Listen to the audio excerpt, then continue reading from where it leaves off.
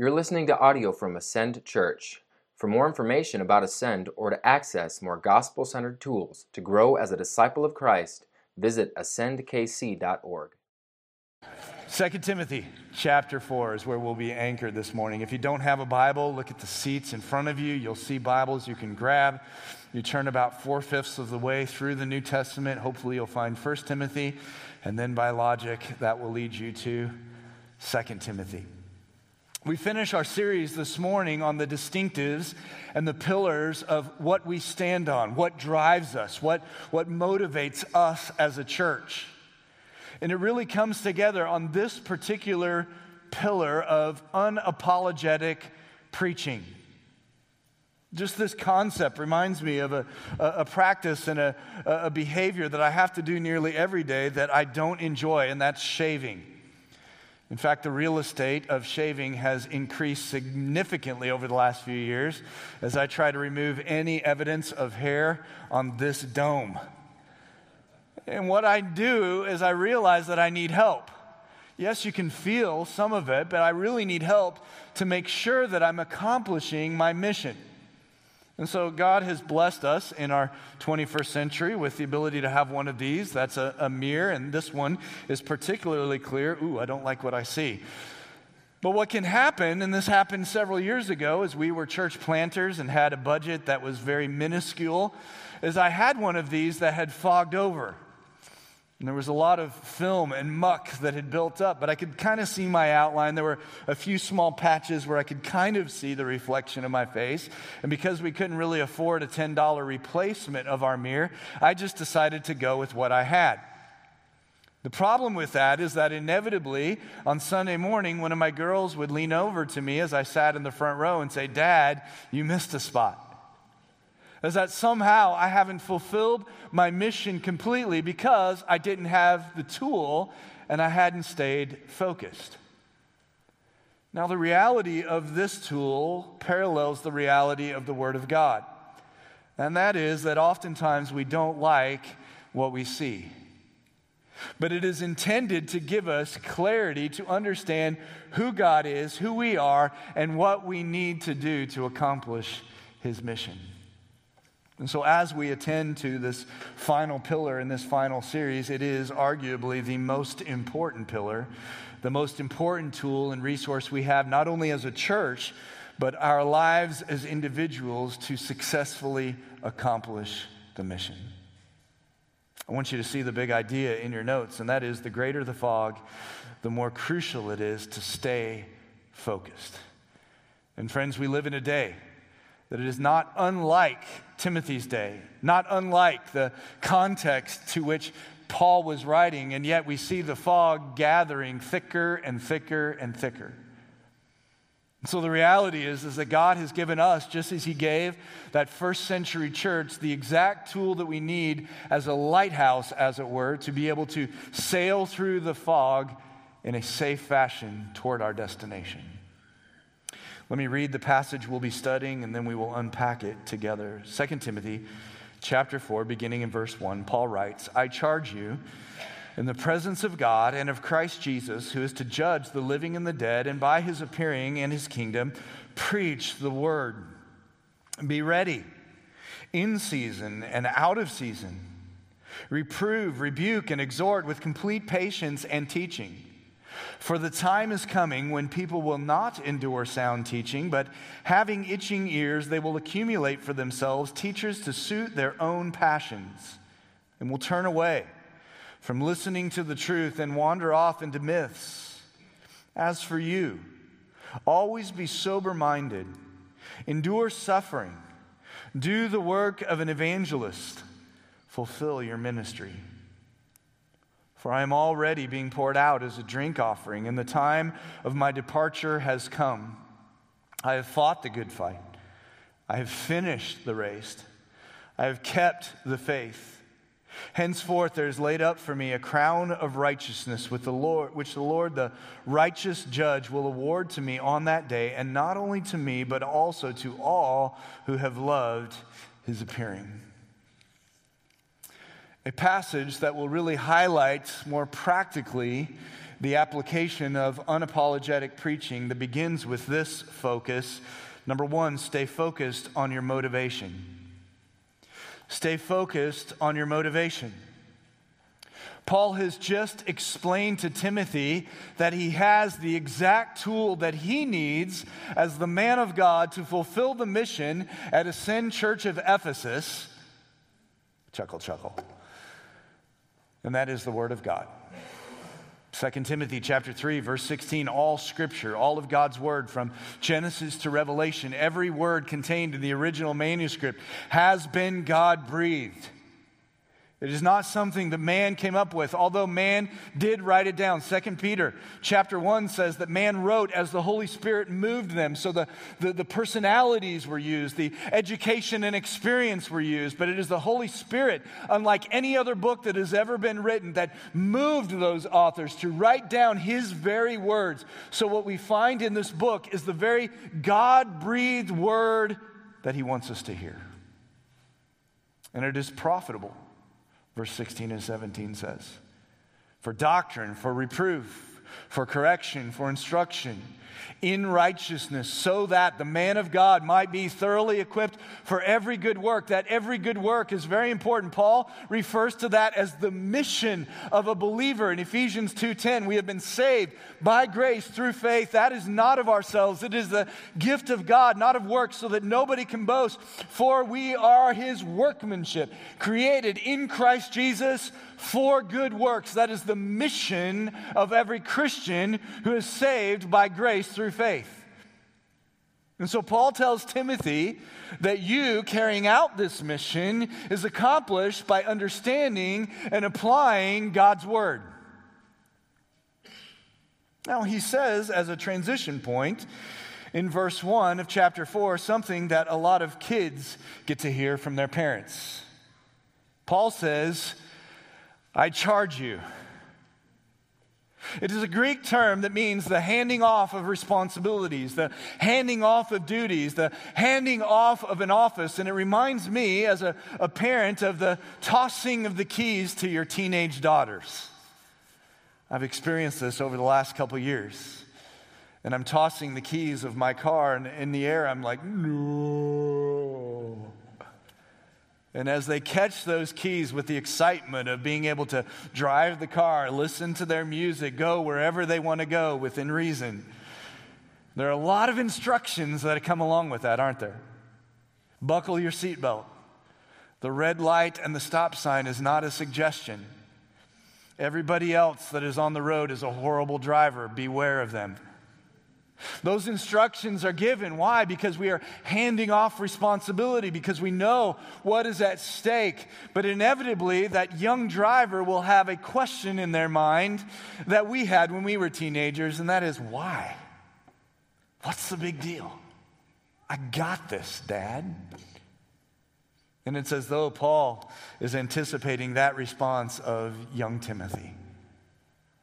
As the keys of the mission are tossed from the great and aged apostle, the young pastor catches them, and he's excited about carrying out the mission. He's excited that he has the tool that he needs to carry it out successfully. But Paul reminds him of the motivation that should drive him. He says, I charge you. Now, the word charge is a present tense verb. Why is that important? It's because what follows is intended to be a pattern of Timothy's life.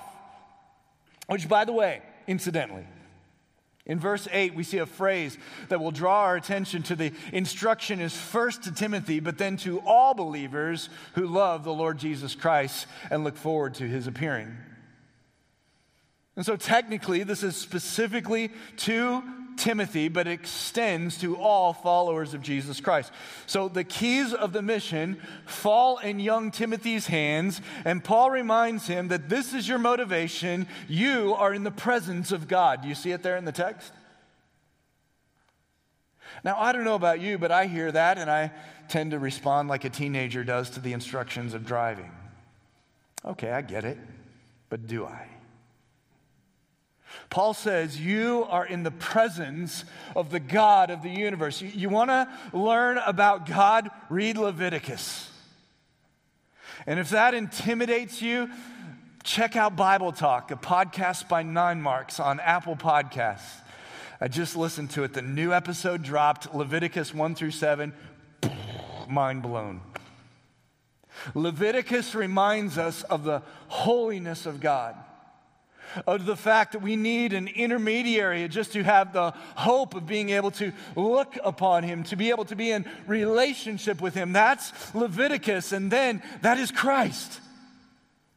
And so Paul is saying, listen, Timothy, remember you are in the presence of God, not a God of your own design, which we'll see the audience that we preach to has that expectation. God fits in my box. He matches my definitions, my expectations, but the God of Scripture should blow that box out of the water. And so Paul says, remember, Timothy, the motivation is you are in the presence of God. And if that's not enough, he gives 3 more illustrations of that.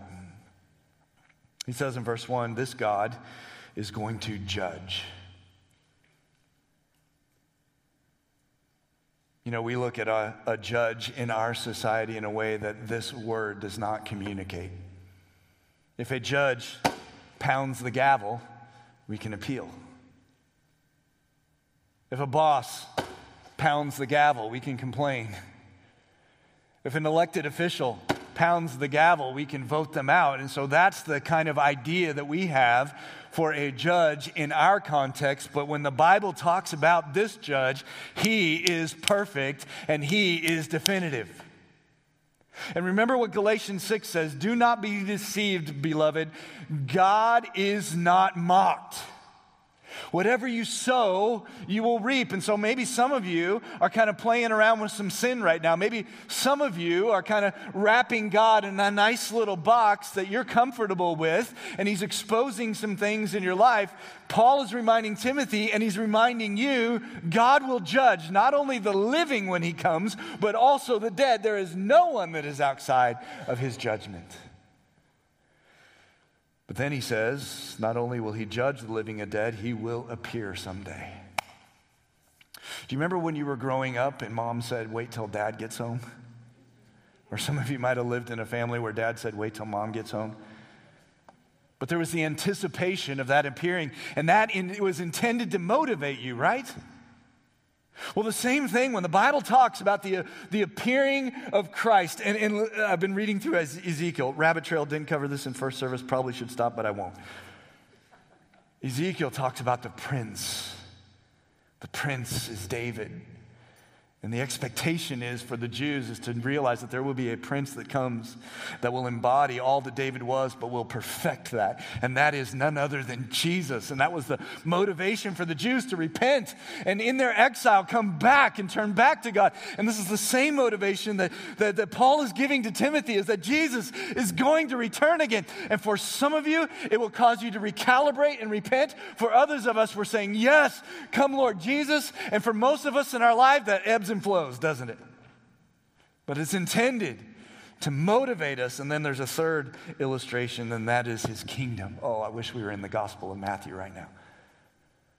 The Gospel of Matthew, if you're going to go to a book of the Bible that unpacks the glories and the motivation of the kingdom, it's the Gospel of Matthew. And what Matthew says is that the kingdom of God is real and it's been inaugurated with Christ. I mean, it's begun and we're experiencing glimpses of it, but there will be one day when we experience it unbridled, fully consummated, and that's unpacked in Revelation 21 and 22. And I don't know about you, but there's hardly a moment that goes by looking at the news, looking in the mirror of Scripture in my own life, looking at people in the world that are sick and that are suffering, that I don't say, come Lord Jesus, bring your kingdom now. You kind of hear me getting excited? That's what these realities are intended to do for a follower of Jesus Christ. This is our motivation. Beloved, I think it's important for us to draft off verses 16 and 17 of chapter 3, and that is the importance that the Word of God plays in this motivation. There's been an illustration that somehow has come to my mind. It maybe is because they're building a house behind our house, and we no longer have an open field that we get to enjoy. But we've been able to watch the process, and the process begins with excavating the dirt and laying what? A foundation. Now, when that foundation is laid, we don't know a whole lot about the house, and it isn't until the framing starts to work. In fact, my wife walked through there last night and was able to see, okay, here's where the kitchen is, here's where the living room is, here's where the bedrooms are. And so you start to be able to see the details in the framing, but without a solid foundation, that house would fall apart. And see, beloved, I think sometimes when we think about God and our lives, we have everything upside down. And here's what I mean. The framing of the house is the details of our lives. Would you write that down? The framing of the house are the details of our lives. And that oftentimes, when it comes to motivation, is where we start. That oftentimes, when it comes to the hot topics of the society around us, is where we start. We start with all the details of life. We start with all of our realities and our expectations and our human interests. But if that's where we start, then our house is built on a shaky ground and it will crumble. So the foundation, beloved, is God, His character, and His word. Would you write that down? The foundation is God, His character, and His word. And when we get that proper order right, then we respond to life in a proper manner. See, oftentimes what we do is we look at life in our horizontal details, then we compare that against what we know, and then we draw conclusions. But this is saying we start with the Word, then we look at our lives, then we compare with the Word, and then we draw our conclusions. Let me give you a practical illustration of that. One of the social hot topics over the last several weeks since the Supreme Court decided to respond in the way that they did to the Texas law about abortion has been this topic of abortion is a hot topic.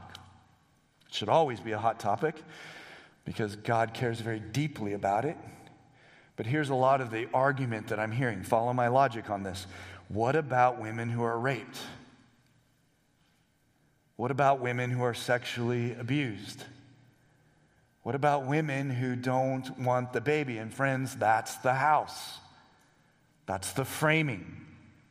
And if that's where we begin our discussion, if that's where we begin our evaluation, then most likely the house and our conclusions are going to fall. So what does the foundation say about this topic? The foundation says that life begins at conception. It says that the image bearer begins at conception. That is where life begins, and that is what's sacred. And so God condemns the unjust taking of a human life, and that is where we must begin. And then we can start to address the framework of the house and the details. And extend compassion, extend solutions, but not compromise the foundation.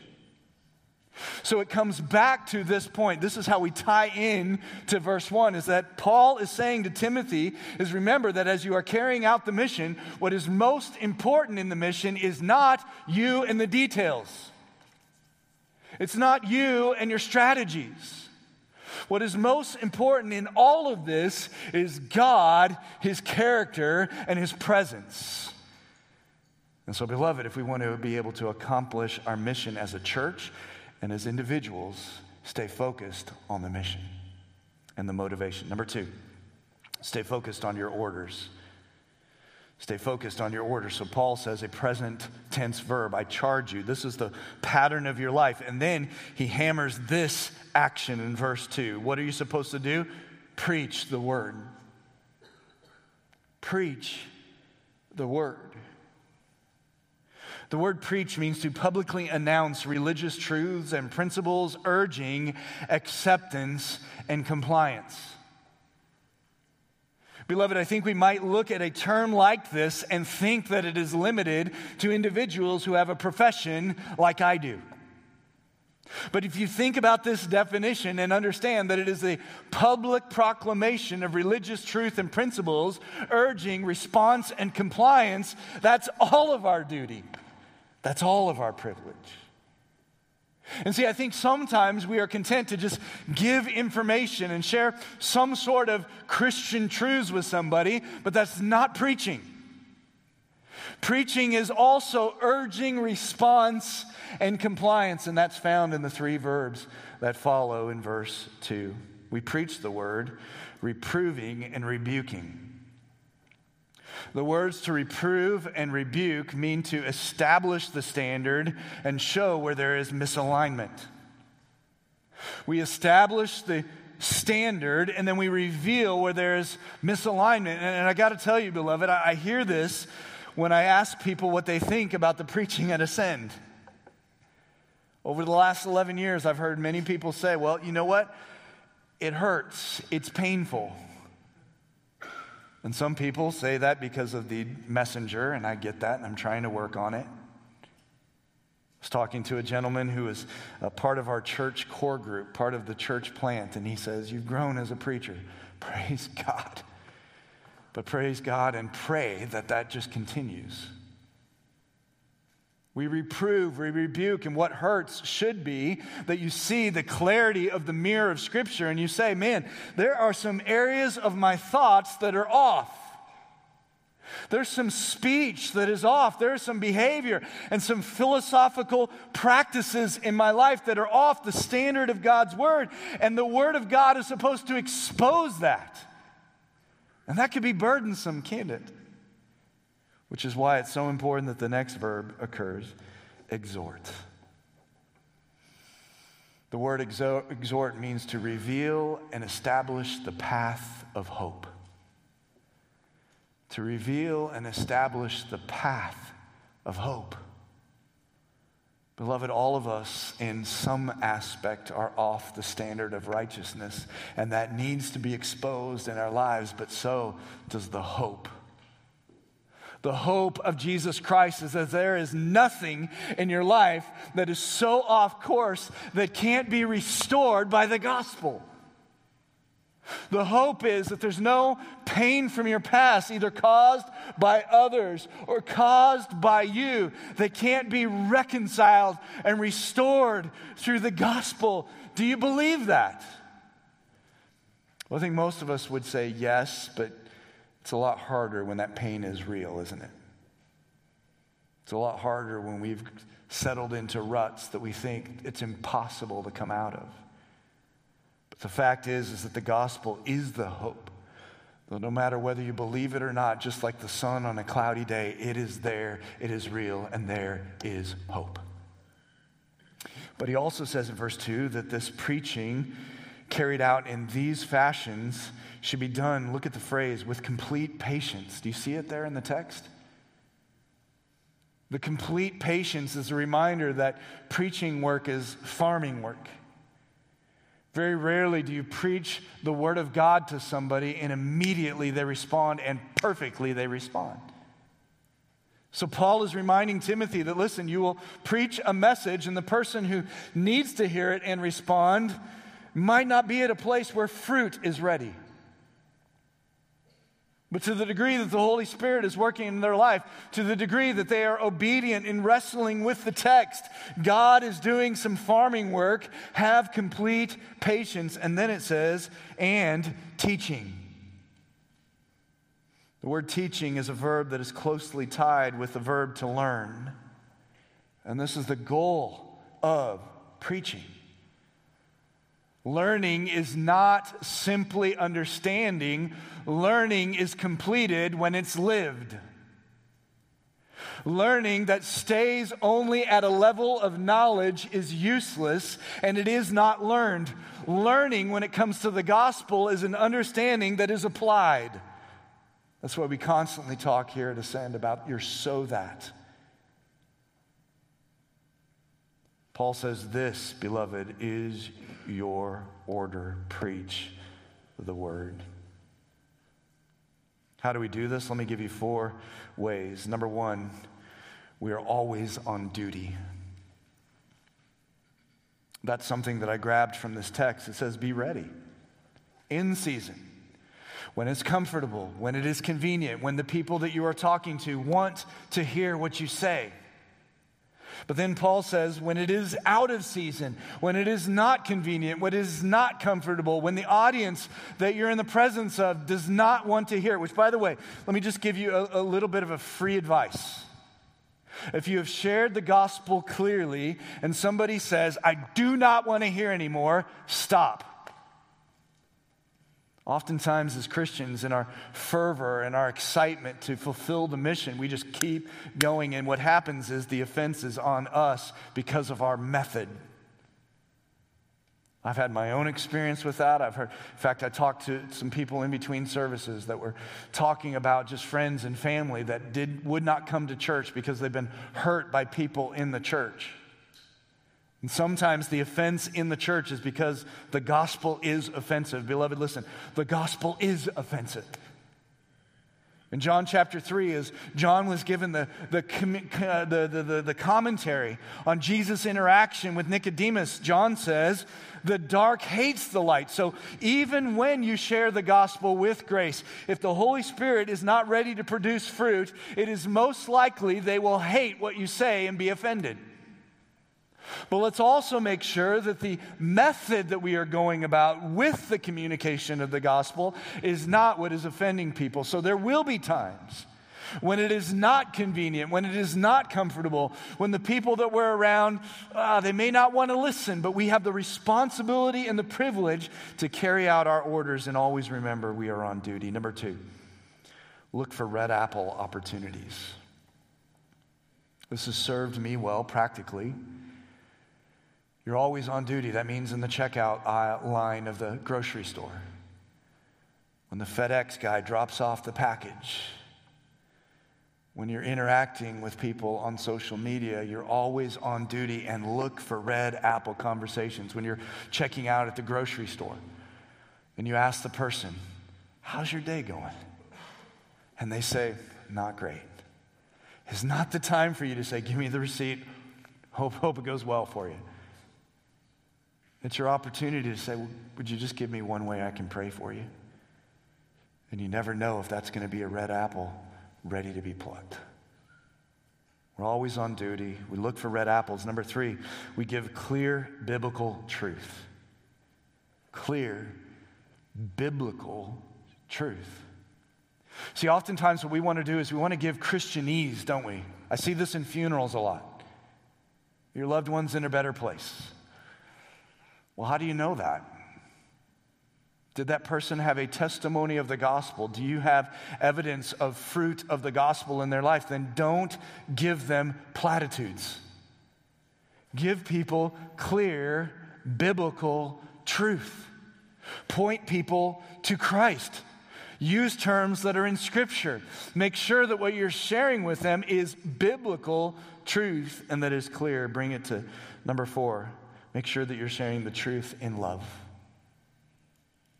We're not just pulling the pin on gospel hand grenades. We are not just showing off the amazing knowledge that we have. We understand these are image bearers made in the likeness of God that are included in the God loving the world that He gave His Son for, so that if they believe, they realize the gift and the love that God intended for them. We are always on duty. We look for red apples. We are clear in our biblical truth, and we share the truth in love. Beloved, listen, this is our order. Stay focused on it. Number 3, stay focused on your audience. Stay focused on your audience. Wouldn't it be great if the audience that we preach the word to wanted desperately to hear it?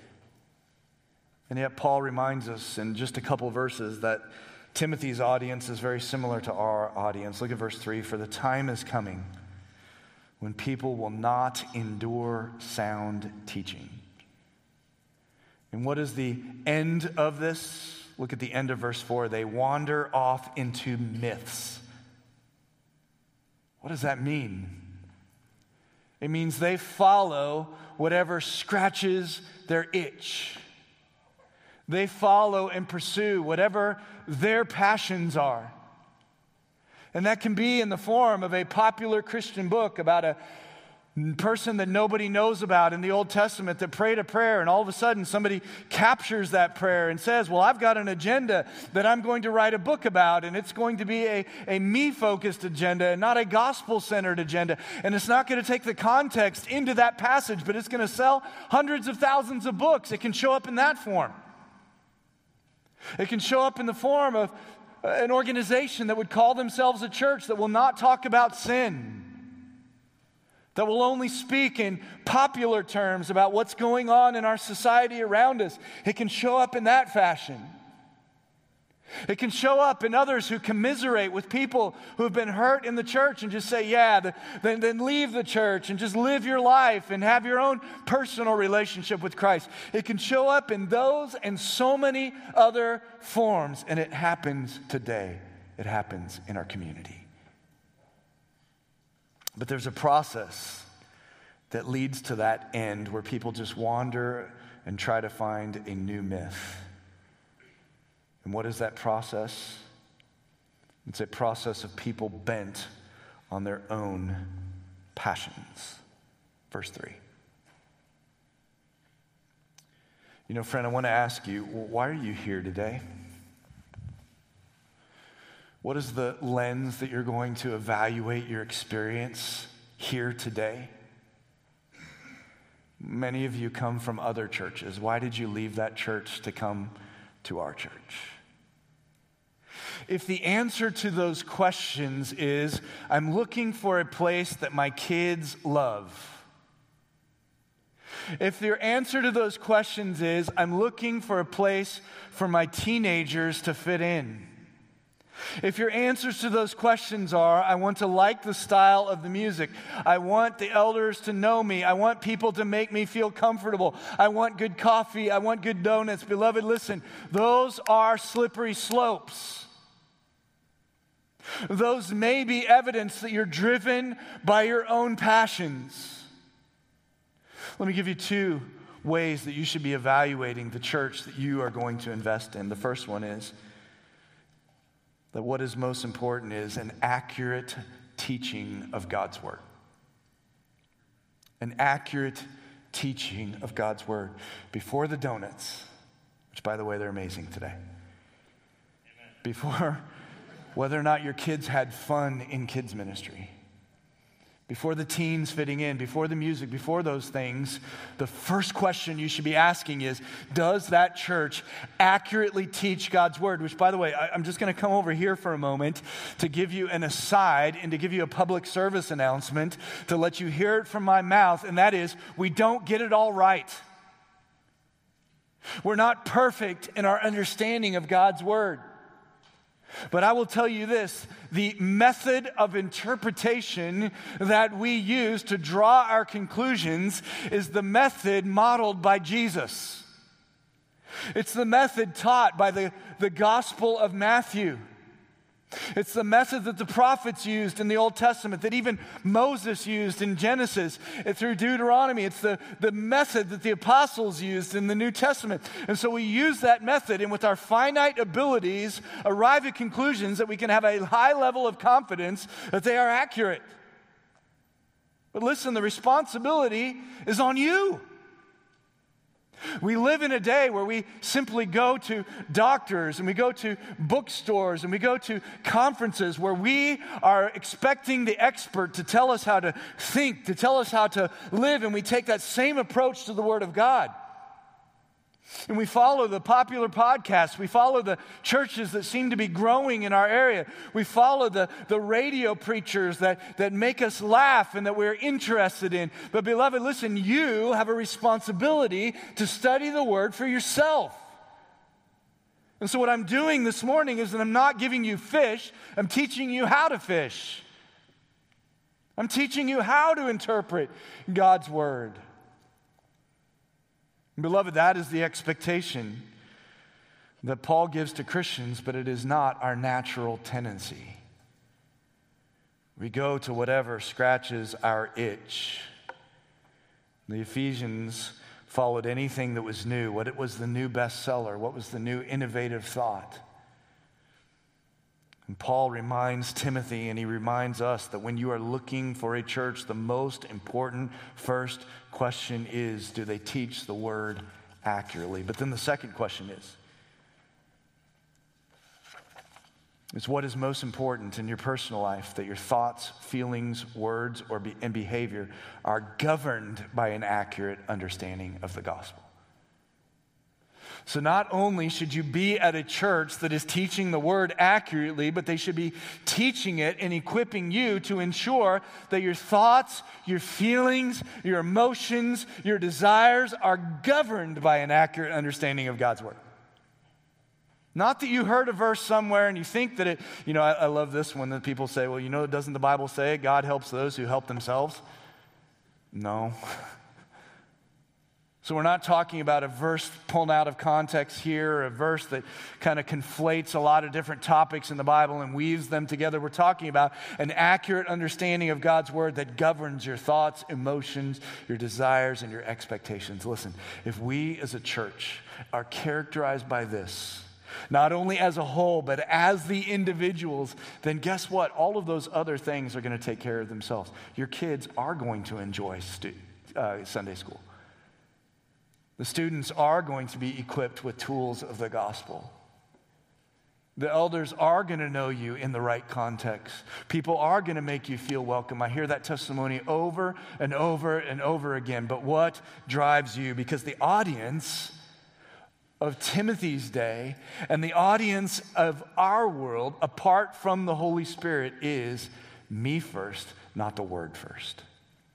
So, beloved, if we want to fulfill our mission as a church and as individuals, we need to stay focused on our audience. Number 4, stay focused on your responsibility. Stay focused on your responsibility. Paul says in verse 5, as for you, Timothy, as for you, Ascend Church, as for you, Jeff, fulfill your work of the ministry. That's what it says at the end of verse 5.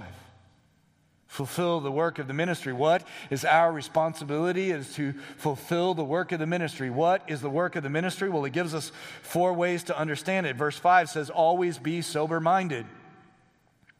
That means not given to excess, not being Christian bipolar. What do I mean by that? That means on one day it's all about Jesus, and on the next day you're depressed. There's a phrase that we use in the Terrell house. I tell our girls, I learned this in baseball, slow the game down. That's why we see so many rookies that get to the major leagues and they're in that first game, and man, they're trying to play the game too fast. And the game is fast the higher you go. But the veterans say, slow the game down. Do what you know how to do, the way you were taught to do it, and guess what? Everything will fall into place. But as Christians, we can just get so blown away by mandates from the government, by health concerns, by people and their response to us on social media. And before we know it, we're swinging to one extreme or the other. And Paul tells Timothy, part of the work of ministry is to slow the game down. Remember the mission. Remember the objective. Remember the tools and use them. But then he says, not just be sober-minded, but also endure suffering. What does it mean to endure? It means don't run away from it. But man, that's what we do, don't we? There's a rock in my shoe, and all of a sudden I stop my running, I stop my walking, and so we should. But that mentality is often how we approach any suffering. But God often uses suffering in our lives as a tool to conform us to the image of Christ. And so Paul says part of the work of ministry is enduring. Go through it. Rely on Christ. See that he's refining you. Endure suffering. And then he says, third, do the work of an evangelist. If we're not careful, especially people who come from my background where I grew up, we might think of evangelists as the RV pulling into the church for a week of revival meetings. And that is an aspect. We might also think that evangelism is the responsibility of missionaries or leaders in the church. But the fact is that the work of an evangelist is for everybody. If you are a follower of Jesus Christ, you and I have the responsibility to work as an evangelist. What does that mean? It means that every circumstance, every context, we see as an opportunity to point people to Christ, either by the way we respond to them or by the way that we teach them. Which brings us to a summary, which is fulfill your ministry. What is the work of the ministry? Well, it's our mission. Lost people saved, saved people matured, and mature people multiplied to the glory of God.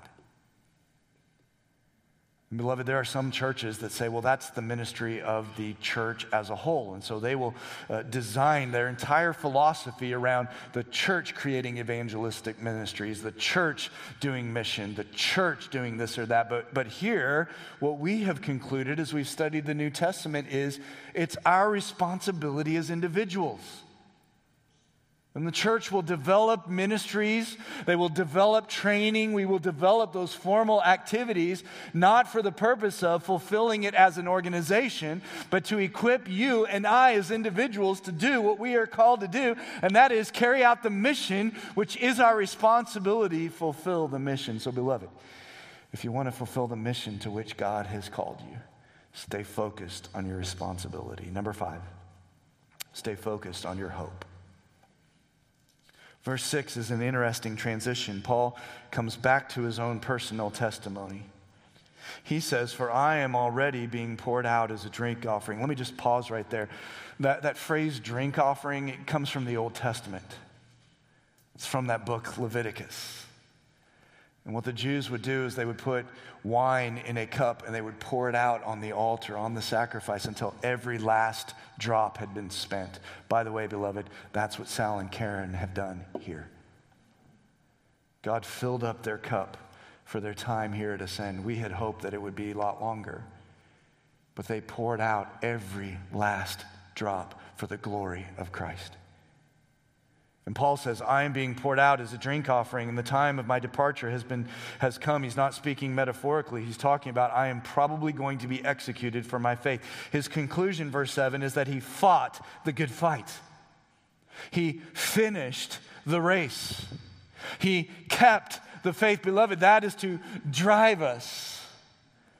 That is our hope.